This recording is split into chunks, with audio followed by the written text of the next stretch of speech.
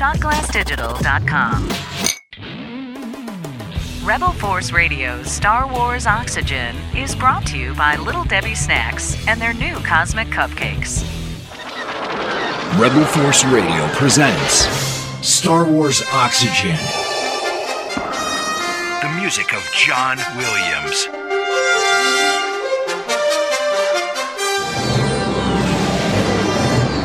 Red 5, I'm going in. Like Star Wars itself, the music in the film defied conventional wisdom.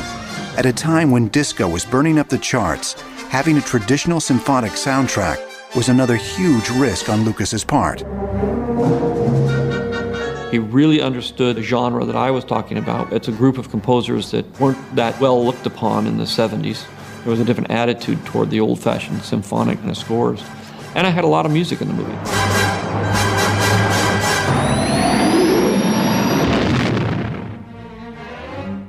Hey Star Wars fans, Jimmy Mack here with you, and welcome once again to Star Wars Oxygen, the music of John Williams. It's Rebel Force Radio's monthly look at the work of the maestro in all 6 films of the Star Wars saga. And of course, joining me, as always, musician, video game sound designer. He's formerly of LucasArts, and he's currently with Sony Interactive, and most importantly to us, he's the host of Star Wars Celebration Digital Stage. It's David Collins. Hey, Jimmy Mack and Star Wars music fans and aficionados. Welcome to Volume 12 of Star Wars Oxygen, the music of John Williams. I can't believe it, but a year ago this month, November of 2013, we started doing this show. And here we are, our 12th show. Not quite our one-year anniversary, but our one-year anniversary in spirit. And we are, rounding third on our look at Episode 6, Return of the Jedi. We still have a lot of music to talk about. We certainly won't finish it this month, but I think we'll close out the classic trilogy in 2014. We've had a great time talking about Star Wars A New Hope and Empire Strikes Back. Last time on this show, we talked about all of the source cues in the world that the characters hear in Return of the Jedi, the lapty necks and the yub nubs and all that kind of stuff. This week, we're going to focus on themes and maybe even some deleted music, and just see how far we get. There's a lot of great moments in the film that I want to run down from top to bottom of the movie. But for now, just happy to be here and keep the musical conversation going. Jimmy Mack, it seems like people are really responding to the show. We had a great time, great Halloween episode, and we're all just settled in here. I've got my little cup of tea ready to go and to chat some Star Wars. I wonder what John Williams drinks while he's composing Star Wars music. Probably a cup of tea. Probably. Cup of tea, yeah. I'm trying to be sophisticated, Speaking of which, I've heard the rumor that Williams has actually been composing music specifically for a trailer that's already in existence, and we could be seeing the trailer and hearing new John Williams Star Wars music maybe as soon as next month. Wow. Yeah, we're going to have to talk about either doing a little emergency oxygen or just covering the music specifically next month. But I've heard the same rumor that a trailer is coming and that John Williams is involved. And I think it's just going to be wonderful. Of course, teaser trailers are usually pretty light. But either way, I mean, if I had to guess now, knowing nothing, I would say that we're going to hear the Force theme. That would be my number one guess. We're going to hear the Force theme. We might hear the main title, but, I mean, it's a teaser trailer. So you think with a teaser trailer, you're probably going to hear that, maybe the Rebel fanfare, maybe some tremolo strings, something like that. But who knows? I cannot wait for more John Williams. I can't believe it's actually upon us. More Star Wars music is coming our way that quickly. Now, I don't think Williams is going to be involved in the music for the spin-off films. I think those are going to have its own particular brand of oxygen. But he's definitely going to be composing music for at least the first Star Wars sequel, which is going to be called The Force Awakens. Of course, everyone's been talking about the title announcement, and you and me, David, talked about it on Rebel Force Radio just last week, as a matter of fact. So if anyone wants to hear what we think about that title, just go back and listen to the last couple episodes of Rebel Force Radio. But here we're actually looking back at the music of Return of the Jedi and some of the great compositions by John Williams for that incredible classic film. So where are you going to take us to this week, David? Where are we going to start? Well, we've talked about a lot of themes, and I want to keep talking about themes. I actually have finished my little theme tracker. For those of you that listen to the show, you know that I'm keeping track of all the appearances of main themes or motives that we have. Luke Skywalker's theme, Obi-Wan Kenobi's theme, Han and Leia's theme, that sort of thing. And I have a few stats that I wanted to run down for everybody. Cool. There are a lot of appearances of themes that we're familiar with, like the main title or Luke Skywalker's theme. There are some new themes, of course, that we have in this movie. We have Jabba the Hutt, which we talked about. We have, of course, the Emperor's theme that we talked about. But there's another theme that appears, and that would be a theme for the Ewoks. We haven't talked about the Ewok music yet. Why, we haven't touched on that, have we? There is very distinct Ewok music, though. There is very distinct Ewok music. And you know what's interesting is that the Ewok music kind of defines so much of the latter half of the movie. Yeah. You know, there's just a lot of music in there, and their themes are actually very complicated, you know, but they're playful. And I don't know if you remember a few episodes ago. It was actually a while ago when I was talking about, you know, like a bugle call, you know. You know, those kind of intervals, right. When we were talking about the main title and how those were the only intervals that brass could play. Well, as a result, you get a lot of primitive sounding horns, you know, that you'll see in a lot of movies, either with barbarians or, you know, movies in ancient times where people have a giant, you know, some sort of cone or horn where you just kind of hear, you know, or like, right? Sure. You hear that kind of stuff. Well, that kind of sound, that kind of open sound of, you know, is very much associated with sort of primitive sounding war cultures or tribes or call to arms, you know, just like the theme there, the military, bugle call that I played there. So the same is true with the Ewoks. The Ewoks have actually a couple themes, but one of them is this one.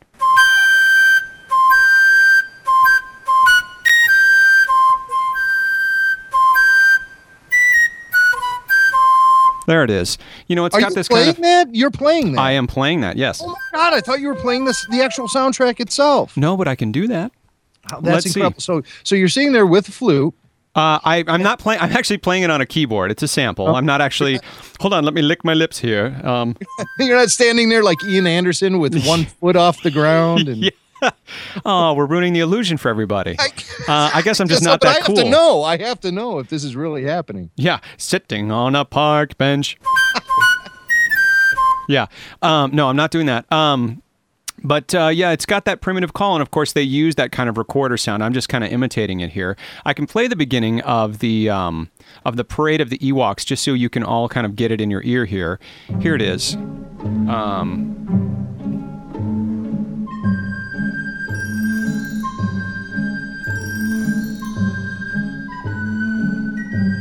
Right? But here's the funny thing about the Ewoks is that they actually have kind of multiple themes associated with them. There's this one, but then there's this other theme that comes in. This is the Parade of the Ewoks is just a concert thing. This actually doesn't appear in the movie this way, but check this out.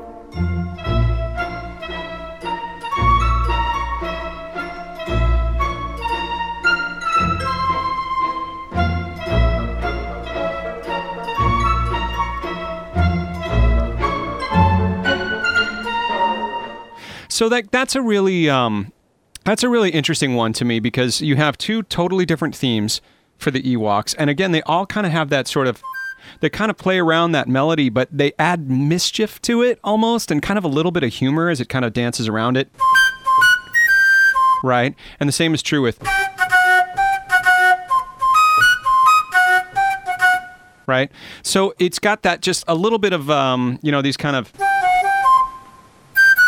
Right, it's got just a little bit of like it'll be a half step off here and a half step off there. So it's kind of like that war call, but it's like a little bit, a little off, you know, because that's kind of what the Ewoks are. They're this kind of unexpected twist at the end of the Star Wars saga. And again, here's John Williams painting with so many different brushes in order to kind of set the tone. Again, I think on a subconscious level of what these guys are all about. They're primitive. They're playful. And in fact, when you see Wicket for the first time in that great scene from the movie with Leia, right? You actually get that kind of, you get that theme. I actually don't know if this here. Is that Wicket's theme? I'm not actually sure because this is what, here, let me play this for you. This is what you hear the first time you see Wicket. You hear this.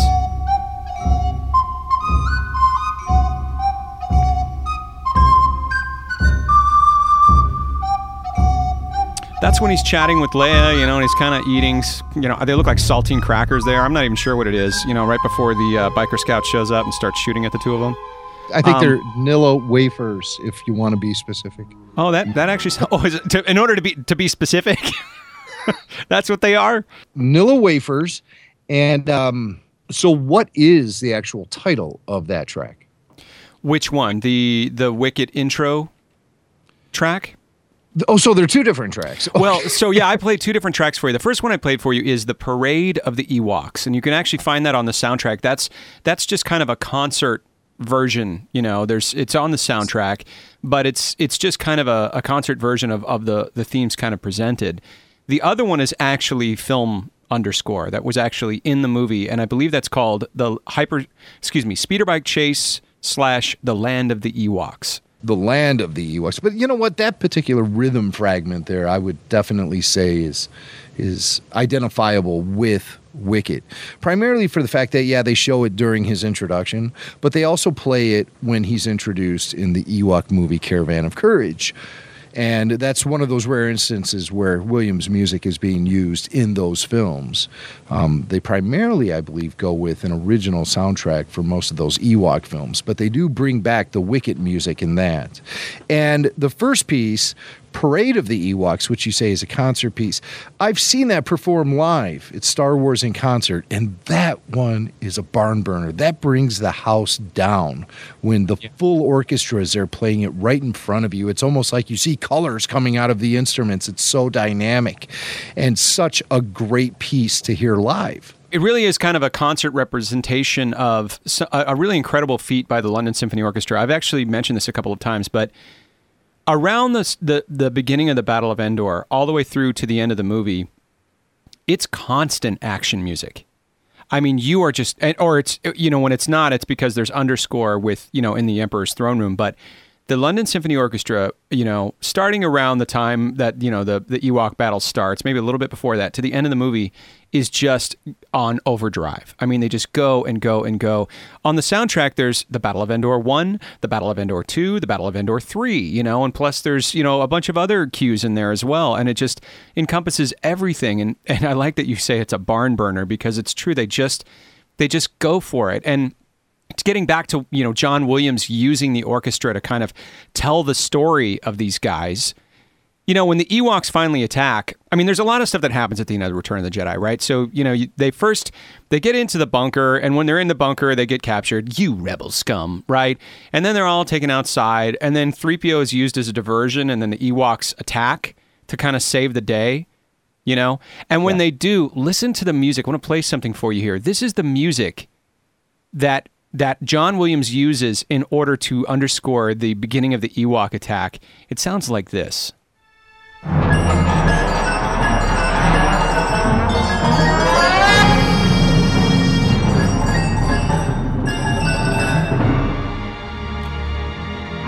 And then they're all looking around, and the battle just kicks off as these Ewoks just go nuts on these stormtroopers, throwing rocks and doing all kinds of stuff, right? You can actually hear here's the movie version of that, so you can hear it in context and listen to how much it adds. Imagine the Ewoks popping up out of the brush, and you know exactly what this moment is. Check it out. Don't move. We surrender.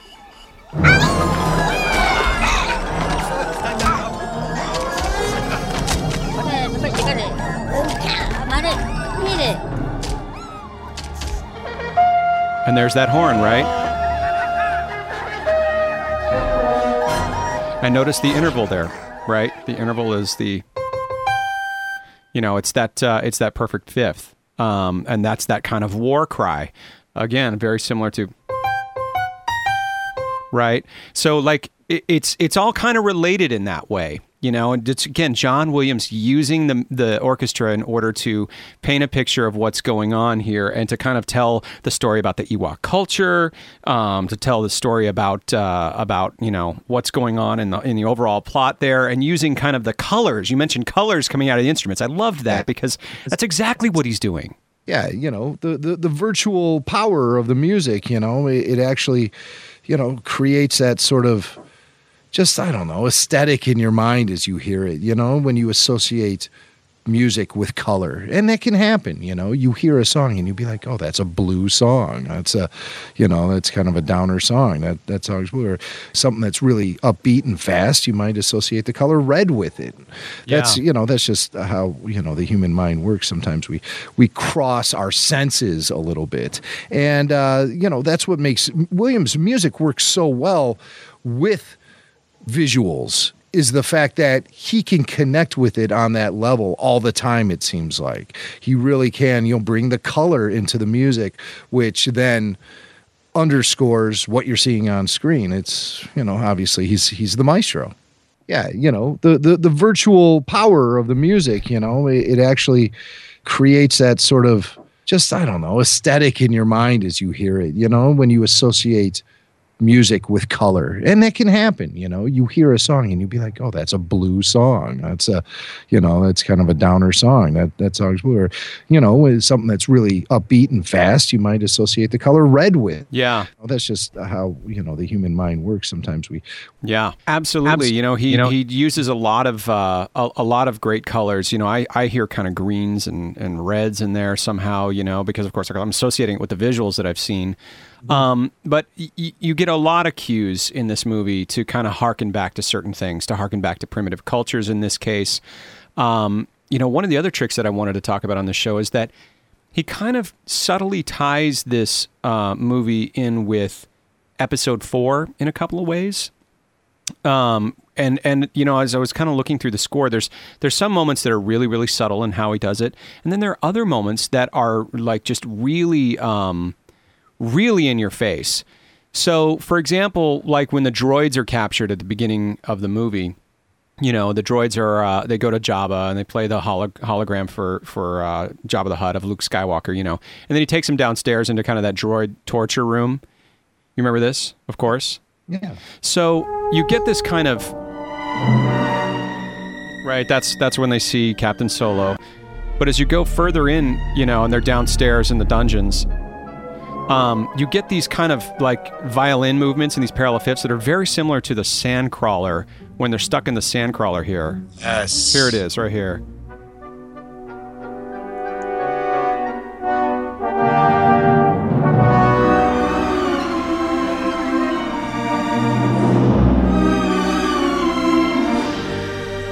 It's very similar orchestration to what you had last time the droids were in this kind of precarious situation on Tatooine, right? It's that same really kind of orchestration from A New Hope. Oh, that's great that you made that connection. Yeah. Happens early in the film, happens on the sand planet, happens in a situation where they are being held against their will by smelly bad dudes.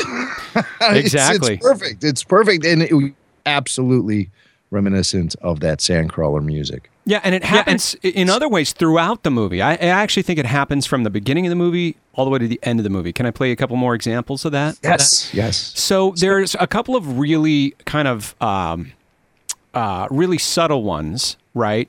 But let me play a Rebel fleet cue for you here. When the fleet kind of gathers, you hear this kind of great cue, which I just love. Here it comes. You'll recognize this immediately.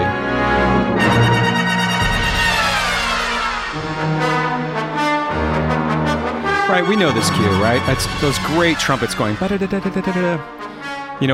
the fleet is gathering, right? But check out this section that's coming up right here. This is kind of what I want to point out to you right here.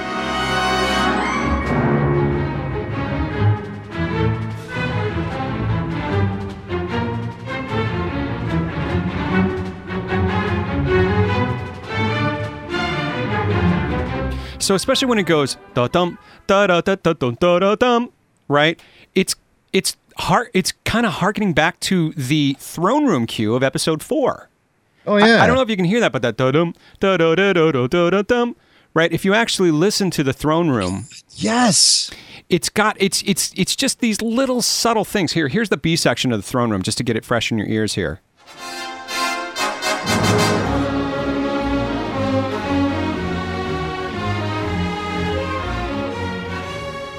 Right? So then if you go back to that, the Rebel fleet here, I'm just going to play it again right here.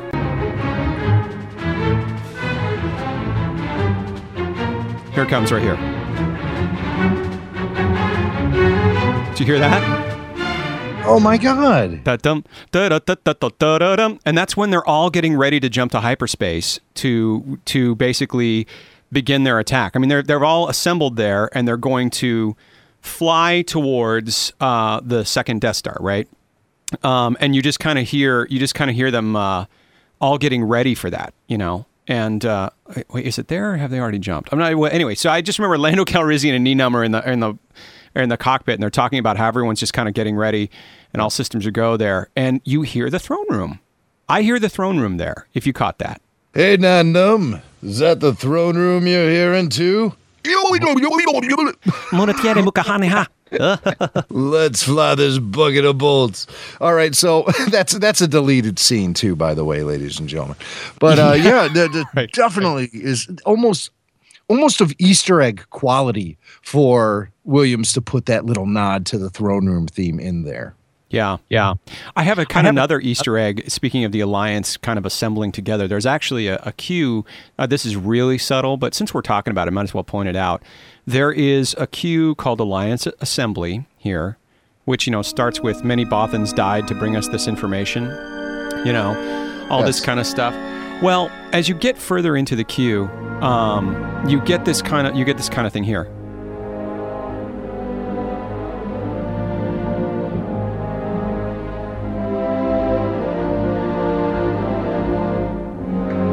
You get it again here.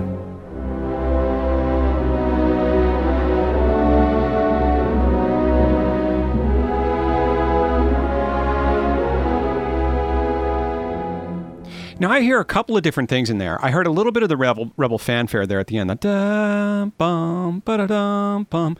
But if you listen to the rhythm of that, it's got this like bum bum bum ba ba bum bum. It actually is kind of like the Force is with the rebellion, because it's using the kind of rhythm of the Force theme to kind of, and the melody's just kind of rising as the rebellion is kind of gathering momentum, you know.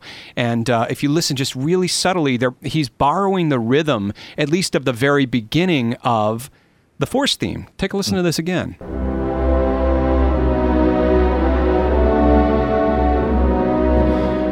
And then there's the kind of rebel fanfare. You know, it's very subtle, right? There's just these kind of like little subconscious cues of how he's just kind of tying it all together, even though this is largely a new piece of music, right? But you still have it here.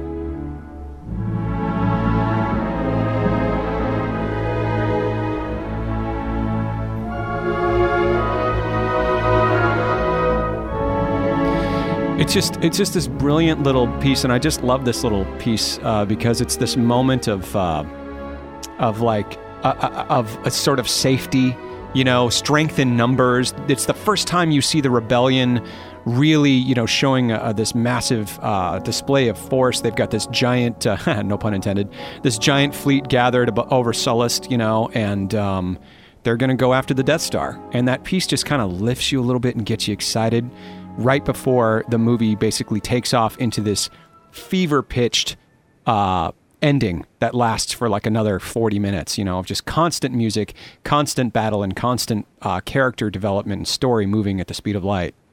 Many Bothans died to bring us this information. Most people think that those were like Bothan spies, but in actuality, there was a character named Manny Bothans, and his story is told in Shadows, I believe, Shadows of the Empire.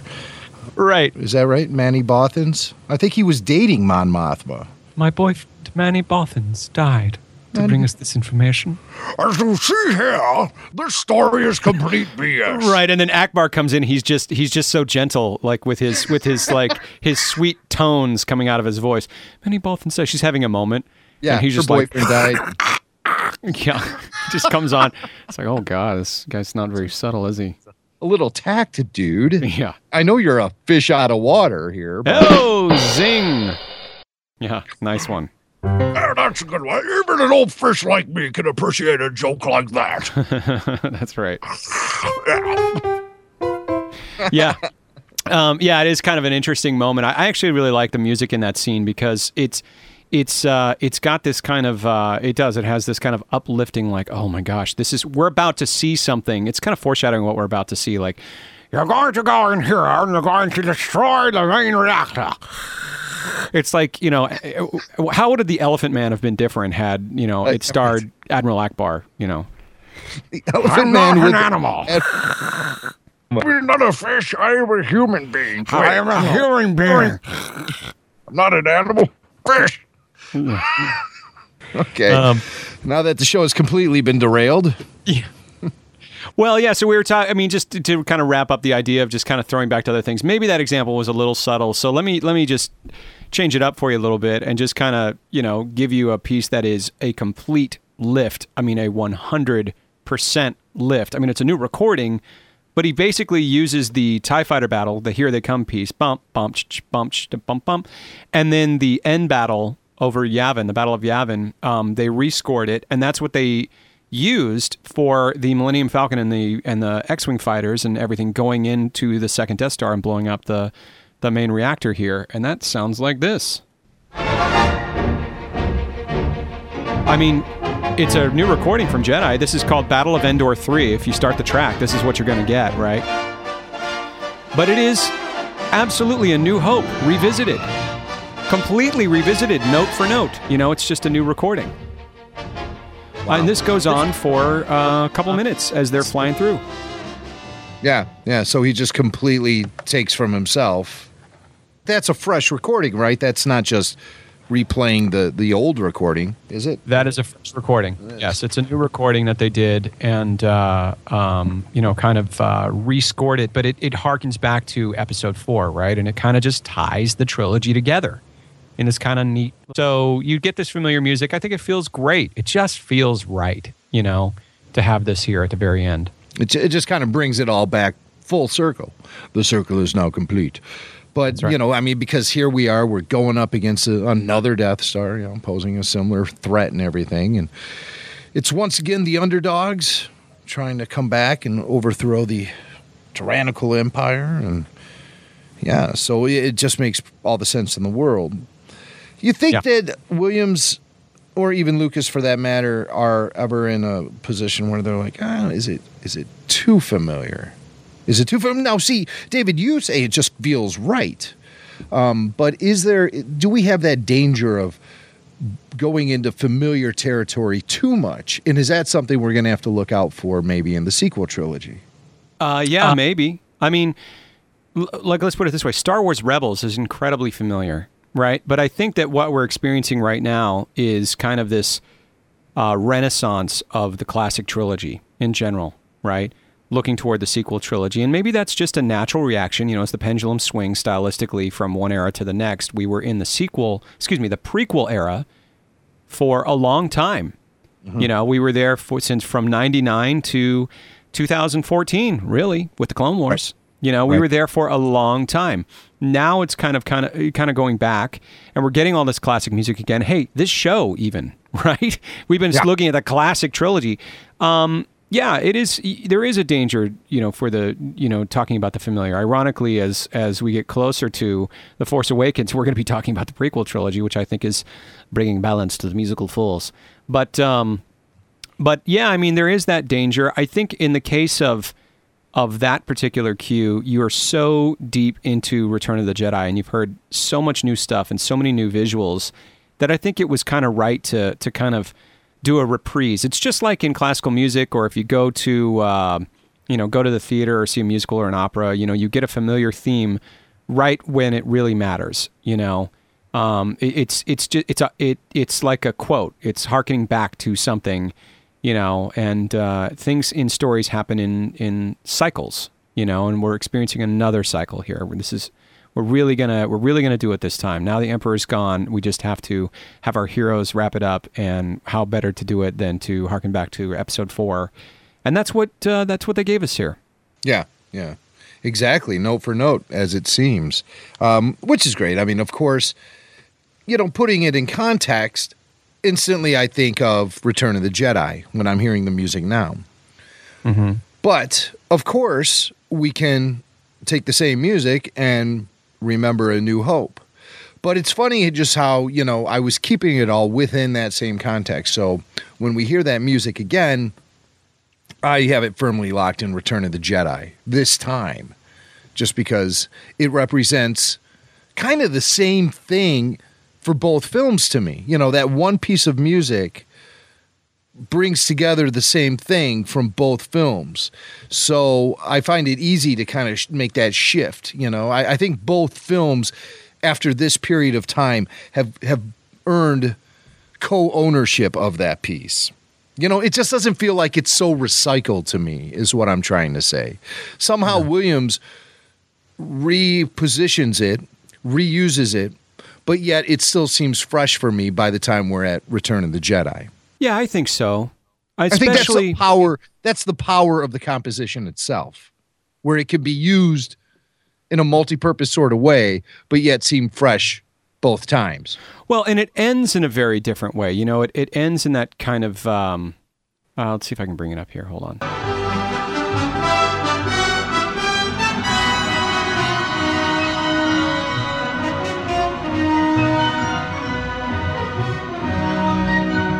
Right, so it ends with a very different sound, which is very Return of the Jedi. That cue kind of goes to a completely different place. And by the way, that same cue, not the same cue, but the same theme. It's 2 different recordings. Happens when you blow up Jabba's sail barge as well, right? So when you blow up the second Death Star and you blow up the sail barge, you kind of get the same cue. There's a couple of those in the movie too, where you see something at the beginning and then you get another version of it at the end. I'll give you another example of that. At the beginning of the movie, you have this this kind of let's see if I can find it here. You have this kind of what I call the trap theme, right? And this is when the Vader shuttle is coming into the Death Star at the very beginning of the movie. You kind of hear this little theme here. Here it is, as it's approaching the Death Star.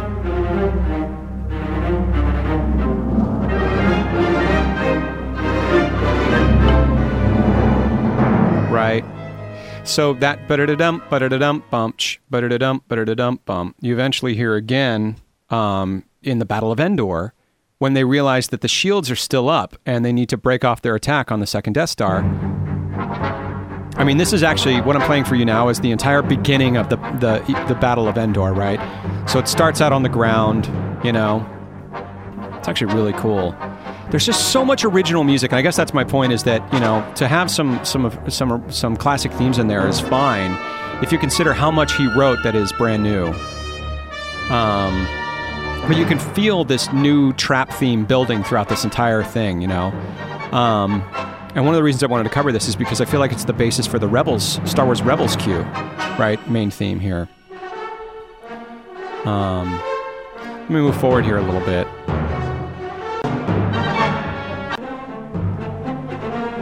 There it is. Yep. Right? I feel like it's that same cue that was hinted at the very beginning of the movie when Vader landed on the Death Star, right? And this is when they're talking in the cockpit. A little bit of the B section of Luke's theme. Just funny because Luke isn't in this theme. They're in this part. Right. But it's still the heart of the rebellion, right? And then when they realize that this is bad, they need to break off the attack, they really give it to you here.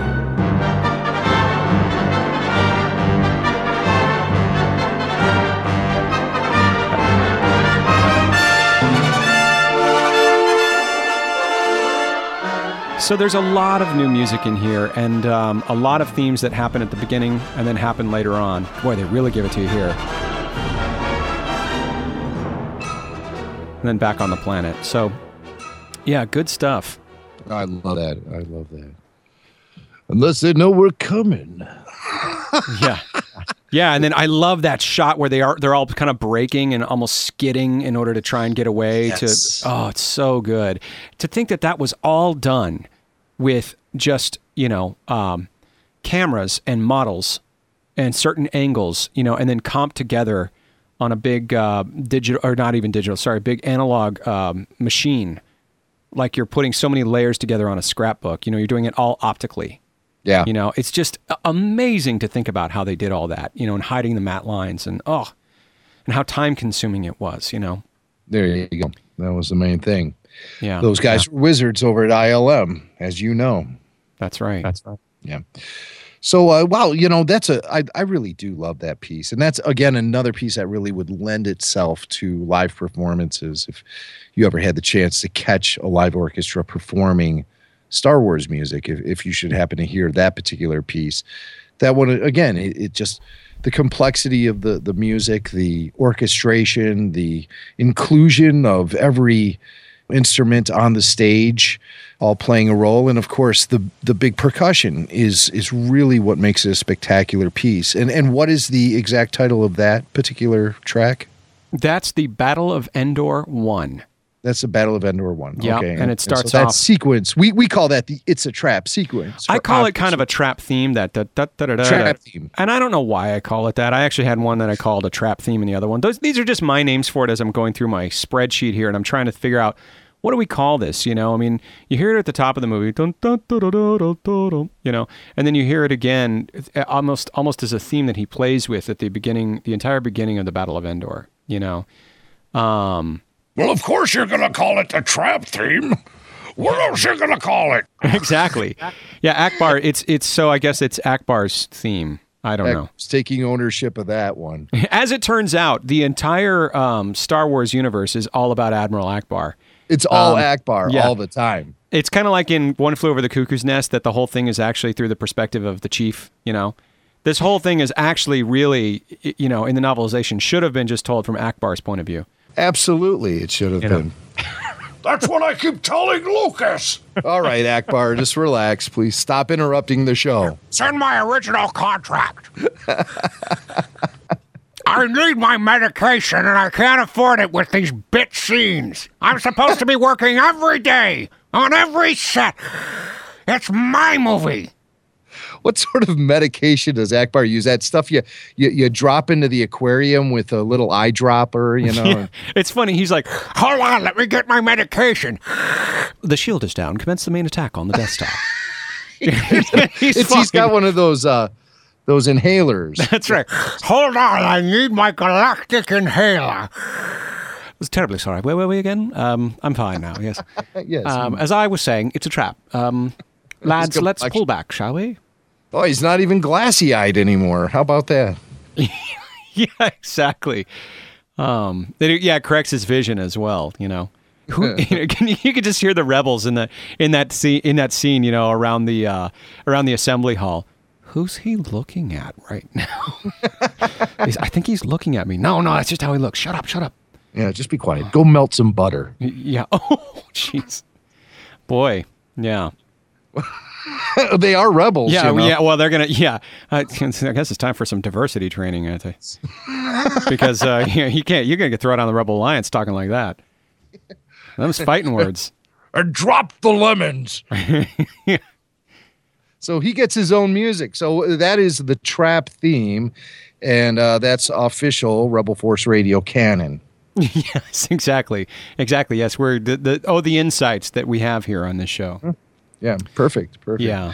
Yeah, well, I love that piece. And so that is a small portion of Battle of Endor 1. Mm-hmm. So they have Battle of Endor 1 and Battle of Endor 2, apparently. Mm-hmm. And Battle of Endor 3, which is the one that which is the one that has all of that classic Episode 4 music in it, and then ends with the explosion of the second Death Star. So Battle of Endor 2, we'll talk about in the next show just because it's enormous, and it contains all of that wonderful music from the scene with Luke, Vader, and the Emperor in it. I mean, it's really, I would actually say that Battle of Endor 2 is the sort of high point dramatically, the climax of the movie. That really is when everything happens, is in Battle of Endor 2. Superstructure chase, Darth Vader's death, the main reactor. That's right. So that's what we're using here. We're using the soundtracks, the special editions. I use the special editions because it just contains the most music. Yes. I'm using those track names right now. Mm-hmm. So then this is what you would call, as of now, the essential soundtrack for Star Wars are these special edition releases. Well, that's actually a great question or comment, because maybe this is a little bit too in-depth to get into, but I do think it's worth mentioning that, yes, the special edition soundtracks that came out on RCA in 1997 and were eventually re-released by Sony Classical, they are by far the definitive versions in terms of the amount of music that's on there. They're not complete, but they are the definitive versions. However, if you wanted to get my opinion on these, first of all, they have wonderful liner notes by a guy named Michael Matessino. They are wonderful collections and by far give you the most complete look at the movie, and they're arranged in chronological order from beginning to the movie to the end of the movie, which, as you pointed out in the last episode, the original soundtracks weren't. They were just meant to flow like great albums, almost like a rock album would. Right. Let's put the ballad here as track 2 or whatever, right? Whereas these are the movie from the beginning to end, except maybe at the end of each side they would put, or excuse me, the end of each disc, they would put, additional tracks or source cues or whatever. However, Return of the Jedi, and this might be going a little too deep here, if people do a listening comparison between the Return of the Jedi Special Edition soundtrack and even the original Return of the Jedi soundtrack or the Return of the Jedi music from the box set from 93, I think this is actually the worst sounding of the Return of the Jedi music that's available. And I've actually read some stuff online while they were denoising, and particularly with Return of the Jedi, this recording has distortion in it. It's missing a lot of high-end detail. I think the music sounds crisper and cleaner in the actual movie and in some other recordings than it does on here. And it's really with Jedi. Star Wars and Empire sound pretty good. For whatever reason, Jedi, they just really took a hammer to the denoising, and you're losing a lot of high-end. And it's just kind of compressed, which means there's not as much dynamic range. It just doesn't sound as good as, say, like the Utah Symphony or even previous versions of this recording that were available. But that might be a little bit, audiophile of me. But for those listeners that really care about this stuff, I think it's worth mentioning. I mean, I would love to see a re-release of, particularly of Return of the Jedi and some of these recordings, first of all, with cues that are missing. There are little bits and pieces that are missing, as we pointed out in the last episode, Not much. This is pretty complete. But also just something that it just sounds a little bit more restored. But that's, maybe that's going a little too deep. But since you asked, I thought I'd bring that up. No, not at all. I mean, I think it's important to let our listeners know what we use as our sources here. And so this was released in 97, obviously. Mm-hmm. That's when the special editions came out. Have we seen soundtrack releases since then? We have seen soundtrack releases, but they are actually just repackages of this. So we need a full remaster here. You would need to go back to the original tapes, bake them, do a better job denoising them, and remaster them, and then actually put out a whole new soundtrack. They're not perfect, but they're pretty darn good. So I don't want to be too negative here. I actually love this, but I feel like it just feels like there's kind of a little bit of a sheet or a wet blanket thrown over the high end of this Jedi recording, just a little bit. Wow. I'll try and prepare it's hard to do critical listening on a podcast because I'm turning this into an MP3 and all that kind of stuff. It's hard to do critical listening in general, but if you do have like a really nice system and you really like collecting that, or if you're an audiophile or anything like that, you can I invite you to do a comparison and let me know what you think. That being said, the special editions are generally what I use. If they're available on the special editions, that's what I'm using for this show, and that's what I'm using to track all of these themes. Mm-hmm. Speaking of which, any guesses as to the most popular themes, familiar themes, and their appearances in Return of the Jedi? Oh, wow. In terms of what themes are used the most? Yikes. Well, I'll go with the usual suspects, of course. The Force theme. Uh-huh. Leia's theme. Okay. The Imperial March. Cool. You are a very wise man, because what I was going to say is what I thought was so interesting, and again, this is not a perfect tally here, but it's about a tie for the themes that were used the most. It's about a tie for the Force theme, aka Obi-Wan's Kenobi theme, and the Imperial March, aka Vader's theme. They're both used about 20 or 21 times in the movie. Ooh. Whereas the Imperial March was there over 40 times in Empire Strikes Back. Again, some of these are cut, but those are the themes that are used the most. The main title is used about 18 times. A lot of it's cut. Sometimes it's in alternate tracks, but it was recorded and used. Princess Leia's theme actually appears 4 times. That's it? Yeah, 4 times. But hey, that's actually, I believe that's more than it appeared in Empire Strikes Back. In fact, I'll look that up right now and tell you. 4 times in Empire as well. However, one of them was cut in Empire, so it's only audible in the movie 3 times in Empire, but it is audible 4 times in Jedi. So you do hear it more. You hear it when Leia is shot by a stormtrooper. You hear it very subtly. You hear it when Han and Luke find the wrecked speeders in the forest. You hear it when Leia shoots down a fleeing scout on a speeder bike, over kind of these wild arpeggiating strings, the strings kind of going, whatever. And you hear it during Obi-Wan's revelation that Leia is Luke's sister, and the music kicks in there. And in fact, I think that scene might be a great way to end this volume. Wow. That's really some impressive research work you've done there, David. And I'm surprised to hear that Leia's theme didn't reoccur at that moment when she and Luke were having that discussion about who their father is there at the Ewok village. That is saved for Luke and Leia's theme, right? Yeah. Right? Yes. So that's what you hear there, as well as hearing the Force theme. You hear that a lot. But I'm surprised, like I said, at least you're not hearing a nod to that. Well, the other reason I feel like it's not used as often is because in Empire you introduce Han and Leia's theme, which is very similar. And because you have that, you'll find oftentimes with Leia that, now Leia has one of 3 themes they could play when she's on screen. She's got Leia's theme, she's got Han and Leia's theme, she's got Luke and Leia's theme, This is right, yeah. And so Luke and Leia's theme appears 5 times. Leia's theme appears 4 times, and the Han and Leia theme appears 9 times, 2 of which were cut.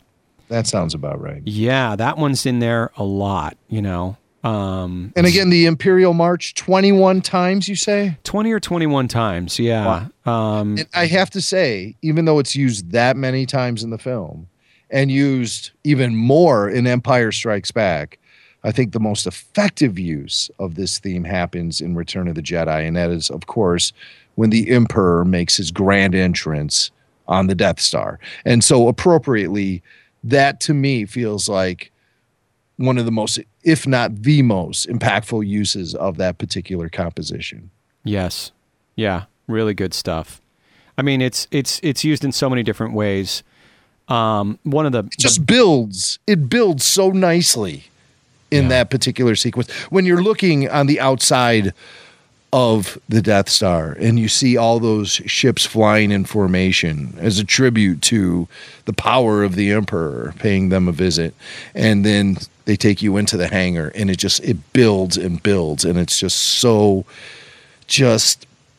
bombastic by the time he's walking off the ship. It builds so nicely. Yeah, and so one of the things that I want to do is I'm going to end next month with how Luke and Vader and the Emperor and that whole saga plays out musically throughout. And what I'll do is I'll prepare sort of different treatments of the Imperial March, because it's used in some really wonderful ways.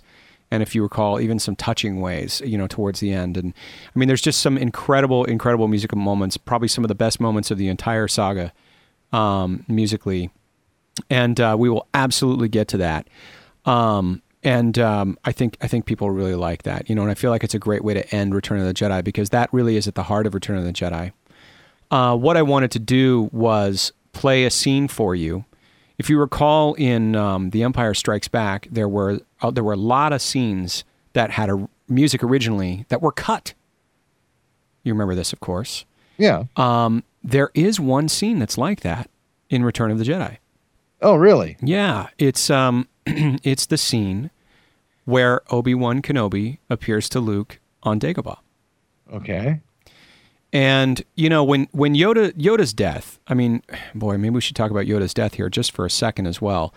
Yoda's death is chock full of themes, right? I mean, when Yoda is dying, you get Luke's theme, you get Yoda's theme, and you get the Force theme, and you get variations of all three of those for probably a good 5 to 10 minutes, you know, while Yoda is giving all this plot. I mean, you're just hit with all of this heaviness, right?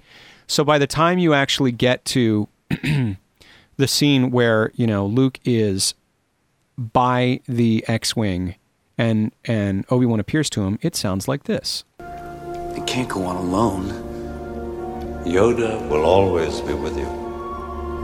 Obi-Wan. And then the music drops out, right? And this whole scene just plays like this as Ben and Luke talk. Why didn't you tell me? You told me Vader betrayed and murdered my father. Your father was seduced by the dark side of the Force. Right, so we all know this. It ends like this. To remain safely anonymous. And the music kicks back in. Leia. Leia's my sister. Your insight serves you And there's well. Leia's theme. Bury your feelings deep down, Luke. Right, but that whole scene in between plays with no music. Yeah, right.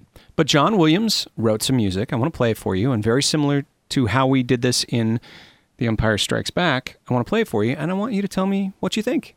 Okay. Sounds like a plan? Yeah. Here you go, from the same spot. I can't go on alone. Yoda will always be with you. Obi-Wan. And here's the music that was cut.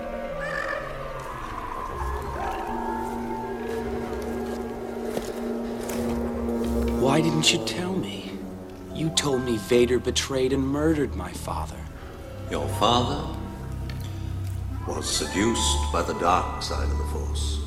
He ceased to be Anakin Skywalker and became Darth Vader. When that happened, the good man who was your father was destroyed. So what I told you was true, from a certain point of view. A certain point of view? Luke, you're going to find that many of the truths we cling to depend greatly on our own point of view. Anakin was a good friend. When I first knew him, your father was already a great pilot, but I was amazed how strongly the Force was with him. I took it upon myself to train him as a Jedi. I thought that I could instruct him just as well as Yoda. I was wrong. There is still good in him. He's more machine now than man, twisted and evil. I can't do it, Ben. You cannot escape your destiny. You must face Darth Vader again. I can't kill my own father.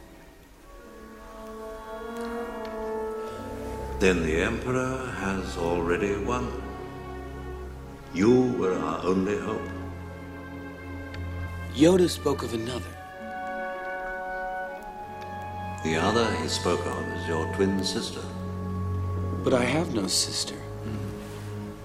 To protect you both from the Emperor, you were hidden from your father when you were born.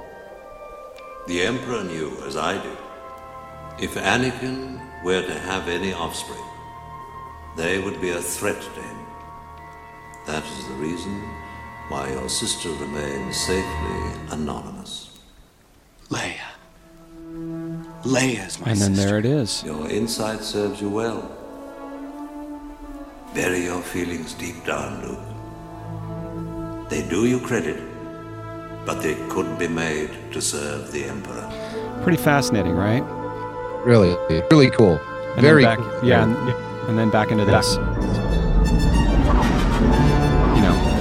Yeah, so what'd you think? Obviously, it's at some point a cut of the film had that intact, and then the decision was made to remove it. Yeah, I mean, it's on the soundtrack, and it's in the liner notes that this music was deleted, so I just synced it back up, and of course found that it synced up really well. You had some hints of Vader's theme. Of course, you had the Force theme all over the place, especially when he talks about Anakin Skywalker being a young pilot. and how he failed. And then the music stops when Luke says he can't do it. I mean, the scene was completely scored, but omitted. And I wonder why that is. What's your opinion? Honestly, I mean, I think there are some cool parts in there, most notably the parts that you just specifically mentioned. But I think it's kind of distracting, all in all. I don't want to get lost in the music there. And granted, I'm sure that, because we're dealing with the mix of the sound from the film itself, the background creatures and swamp noises are exceptionally loud. And I don't think they'd be that loud if the music was intact. So sort of the combination of the loudness from the swamp along with the music I found to be a little distracting. Yeah, and it's always good to give this caveat when we do this, because I'm using a baked film soundtrack, and I'm taking of all the dialogue, sound effects, Foley, and everything, and I'm taking a music cue from the soundtrack and mixing them together. However, if you were mixing that on the stage, you would be pulling down other elements and making room. And because of that, I think music sometimes creeps up a little loud. I tried to keep it as underscore, but also wanted us, just for this sort of academic exercise to be able to hear it clearly. Yeah. But chances are it would be a little more subtle than what I did here. It would be a different mix. But no, you know what? It's still really cool. I mean, the differences are elementary at this point. You still convey the message you need to convey. So I'm just being a little nitpicky in that aspect. I think it is cool how they incorporate the Force theme for sure. And I did like how the music dropped out when he said Leia. I'm sure you synced it up exactly the way it was supposed to be synced up at that point, because you get that moment where it stops. He realizes it, and then Leia's theme kicks in. So I think that's kind of cool. That's a different way of hearing all that exposition go down. It's a different way of taking in that dialogue with the musical underscore there. But at the end of the day, I think for a message that heavy to be coming out, I mean, we're getting answers that we've been wondering about for 2.5 films up to this point. And so I think it was wise to leave it alone and not distract the viewer from anything that, might take away from that message. Because like I said, you've been waiting so long for a lot of those answers. Is that the first time we actually hear the name Anakin? I think it is. Isn't it? Is that the first time we hear the name Anakin? That is the time you hear the name Anakin. Yeah. Yeah, because you hear it again later, between Luke and Vader, but you certainly didn't hear it before then. No. Because, you just heard, it was his father. Listeners, if you remember, correct us if we're wrong. But I can't off the top of my head. I don't remember if it ever showed up in Ep 4. I don't think it did. You fought my father in the Clone Wars? I'm pretty sure you're right. No way. I think that's the first time we heard. I know for a fact that the name Anakin was never used prior to Return of the Jedi, because I'll never forget that day in '83, opening up the newspaper and looking at Roger Ebert's review the day Jedi was released. And as part of his review, he had some credits listed there. And among the credits was the name Anakin Skywalker. And I'm like, who the heck is Anakin Skywalker? I didn't think for a second it would be Darth Vader. I thought maybe it was Luke's mom. Believe it or not. Because, obviously we had no idea who Luke's mom was, and we were still on the fence as to whether or not Darth Vader was actually Luke's father. Yeah. I'm talking about opening day, that morning, back in May '83. There weren't spoilers, really. I think the Marvel comic might have been out. I do remember a kid's brother had the Marvel comic, and he had answers. He had spoilers, yes. And I steered clear of that kid for like a month. I think I had a Scholastic book order or something, because I remember reading the book about, the little picture book. Yep. Not the novel, but the picture book, probably about 20 times over before I finally got to see the movie. Wow. Because the lines were so long, and I know I've told this story before, but it was a Blockbuster, meaning literally the small theater in Vacaville, California, downtown. The end of the line was getting confused with the front of the line because the line snaked all the way around the block and back again. Yes. And they hadn't figured out rope and stanchion and long lines, and no one had seen something like this before. Who does this for a movie? And But everyone came out to see it. It was a phenomenon. Everyone was talking about it. I mean, of course, we were kids, but I mean, it was incredible. So yeah, I mean, there were some things that were out, and Anakin, I could see how on print, Anna, I don't know, maybe it's Luke's mother. You just have no idea at that point. It did, definitely sound more masculine than feminine, but still, I was just my mind run wild with speculation at that point, and it's kind of funny. I mean, I thought that was the morning the film was opening, and I know more about The Force Awakens at this point in the production schedule than I ever did about Return of the Jedi. Yeah. The morning of. Yeah, we knew nothing back then, only that they changed the title, at one point, from Revenge to Return. That's all we knew. Yes. Yeah, crazy. Different world we live in. For sure. Yeah. Well, so that's pretty much a wrap for this week. I mean, we have a lot of stuff to get through next month for the end of Return of the Jedi. We've covered a lot of great stuff here. I mean, we've covered the themes, we've covered all the major themes, some huge moments, but we still have some huge moments to get to. There's still a lot more to cover, but I just love the music in this movie. I love how it harkens back to, in certain subtle ways and sometimes in not so subtle ways, Episode 4, and is kind of, as we've always discussed since the beginning, the first volume when we were talking about this movie, or volume 10, I believe, it is kind of a mirror of Episode 4. It's a return to form. It's the return of the Jedi in every single way, and musically that is true in many cases as well. And it's a refreshing change after living through the hardships of The Empire Strikes Back. A brilliant movie, but certainly a dark movie. And this is a return to form in many ways, and that includes musically. And there are still moments that were deleted that they decided were stronger. I think in this particular case with Obi-Wan and Luke, after going through the death of Yoda, you just needed a moment to sit and reflect and talk to a friend in quiet, in silence. And I wonder, that's why I think they deleted the music. You just don't need it. You're getting hit so hard. Again, pacing is important. You need those moments to rest and relax. That moment has been criticized for not being as dramatic, in terms of the Leia, Luke, brother-sister reveal as it is in Episode 3, for example. For people who see Episode 3 before they see Episode 6, they actually prefer to find out that way than they do this way because it's just so underwhelming. Sam Witwer tells a great story on the Comlink. He showed his friend Dave Gentoli, who's the star of Grimm on NBC. He was 30 years old, had never seen Star Wars. And so he showed him Episode 4 and 5, then went back to 3, and then showed him 6. And when he saw Return of the Jedi, or when he saw Episode 3, when he saw Empire, he just kept tripping over, there's another? What does that mean? Who is it going to be? And then during the birth scene at the end of Revenge of the Sith, when they say she's carrying twins, he's like, who is it? Is it Leia? And they say Leia, and he just cheered, And then when he saw Jedi, he was like, boy, this is so underwhelming how Luke finds out. That scene is so underwhelming. Then he goes, wait. That's how the world found out about this? That's how you found out about this, Sam? That's so lame compared to how I found out in Revenge of the Sith. It's a very interesting tale about how people learn things and what you see first and how that burns into your memory.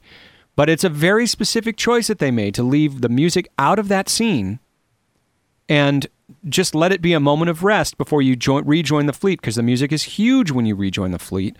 The music was very lyrical in Yoda's death. I'll play that again next month, just so we can kind of remind ourselves how rich that is in themes. So maybe that's why. But again, lots of choices here, lots of music. John Williams certainly did not slouch when it came to Return of the Jedi. It is just a rousing score that has some incredible music in it, as you've seen today.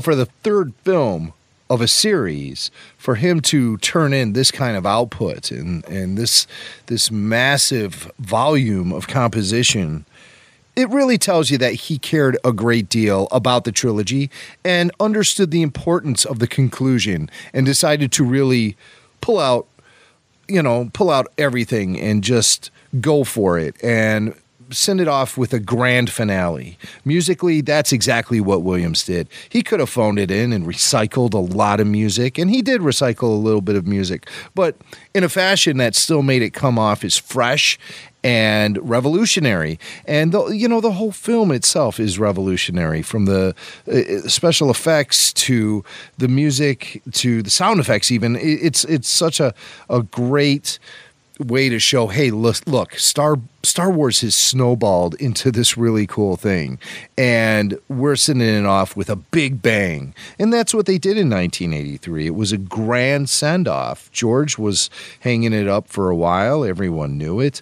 Everyone knew Star Wars was going to take a break, and everyone knew that this was the resolution of the story that they set out to tell 10 years prior. So Williams understood the importance of that and really delivered a soundtrack that is absolutely epic in nature and fitting for the final chapter of the original trilogy. David, thank you again so much for all your hard work on this, and really looking forward to next month for a little in-depth look and listen into the music of the Imperial March, which I think would be a great idea, because that music is very important to the overall Star Wars saga, something that recurs so many times and has different levels of impact on each and every scene that it's used. And, crap, you hear it every Sunday when you're watching football games on NBC. It's inevitable. Sooner or later, the band's going to break into the Imperial March, or you hear it all the time at sporting events. So it's one of those pieces of music that has just completely transcended Star Wars and become such a piece of the pop culture fabric in America. It's not even funny, a lot of people might just associate that music with the villain, not even necessarily making a Star Wars connection, because that music oftentimes gets associated with the villain. And right. So, you love when things like that happen. So all in all, a great time, David. Thank you so much for laying all this cool music on us. You guys listening, keep on filling up our inbox with feedback. We didn't get to any of it this month, but I'm sure next month maybe we'll touch on an email or two, because the feedback that this show gets is fantastic. Keep it coming. Show at rebelforceradio.com. We pass along everything to David, and thank you so much for your feedback. You guys are really listening to the show, and like I said, a lot of people are discovering this show for the first time, and that's what's so much fun about this show, is that the music, of course, is timeless, as are these shows themselves. So it's anytime someone wants to jump on board and start listening to Star Wars Oxygen, you can do so from episode number 1 and get caught up with us over the course of a month. So by the time we release our next episode, you're there and all caught up and ready to rediscover the music of John Williams as he composed it for the Star Wars saga. That's right. That's right. We're going to definitely do some listener feedback next time. We're going to finish out not just talking about the Imperial March, but talking about the relationship between Luke and Vader quite a bit, and how that translates in musical moments. Talk about the Emperor. Talk about that very, very critical scene. We'll examine the entire ending of that in depth. We're also going to just pick up moments that we may have missed along the way, all the way from the very beginning, including some deleted scenes all throughout. We'll talk about some of that. All the way through the showdown at the end. And of course, since this show is in chronological order, and just to, address some user feedback or listener feedback here, I know it's right at the very end of the show, but wanted to read just one piece of listener feedback here and address it, just so everyone knows here. This is from Jeremiah. And Jeremiah writes, are you both going to discuss Jedi Rocks soon? I was disappointed that you both talked about it all the in-universe music, especially songs that disappeared from the series, but never really opened the songs that replaced them. I vaguely recall a featurette about it when the special editions came out. Anyway, Jeremiah, absolutely. So this show's been kind of taking place in chronological order. We're presenting the score as it was written in 1983. We will play some of those special edition tracks that were written in 96 for a 97 release next week, and we'll close out everything with the victory celebration. So a lot of stuff to cover in Return of the Jedi. We got one more month left to Return of the Jedi, and then we'll pick up with episode 1 in the new year. It's a monthly show. That's right. I keep saying weekly because I keep wanting to jump back in and do it next week. I'll tell you what, I'd be up for doing that if we had 8 or 9 days a week. I just need, I need like that 8th day, that like podcast day, we could call it, where I could get all my podcasting business out of the way for the rest of the week. That's right. But oh man, it's so great to get together with you every month and like I said, get down and dirty with the music of John Williams and Star Wars. So thank you so much for joining us, everyone, and thank you so much for your awesome support for not only Star Wars Oxygen, but for all the shows on the Rebel Force Radio Network. We love Star Wars. We know you love Star Wars, and we love you for listening. So, David, thank you very much, and we will catch you guys next month on Star Wars Oxygen. So on behalf of David W. Collins, I'm Jimmy Mack, and remember... The Force will be with you, always. Where's my trailer? Somebody bring me some calamari tea. And where's my medication? That's better, and I know we're going on to the Rebel briefing, are we? Okay, great. Fantastic, thank you. Ackbar's such a diva.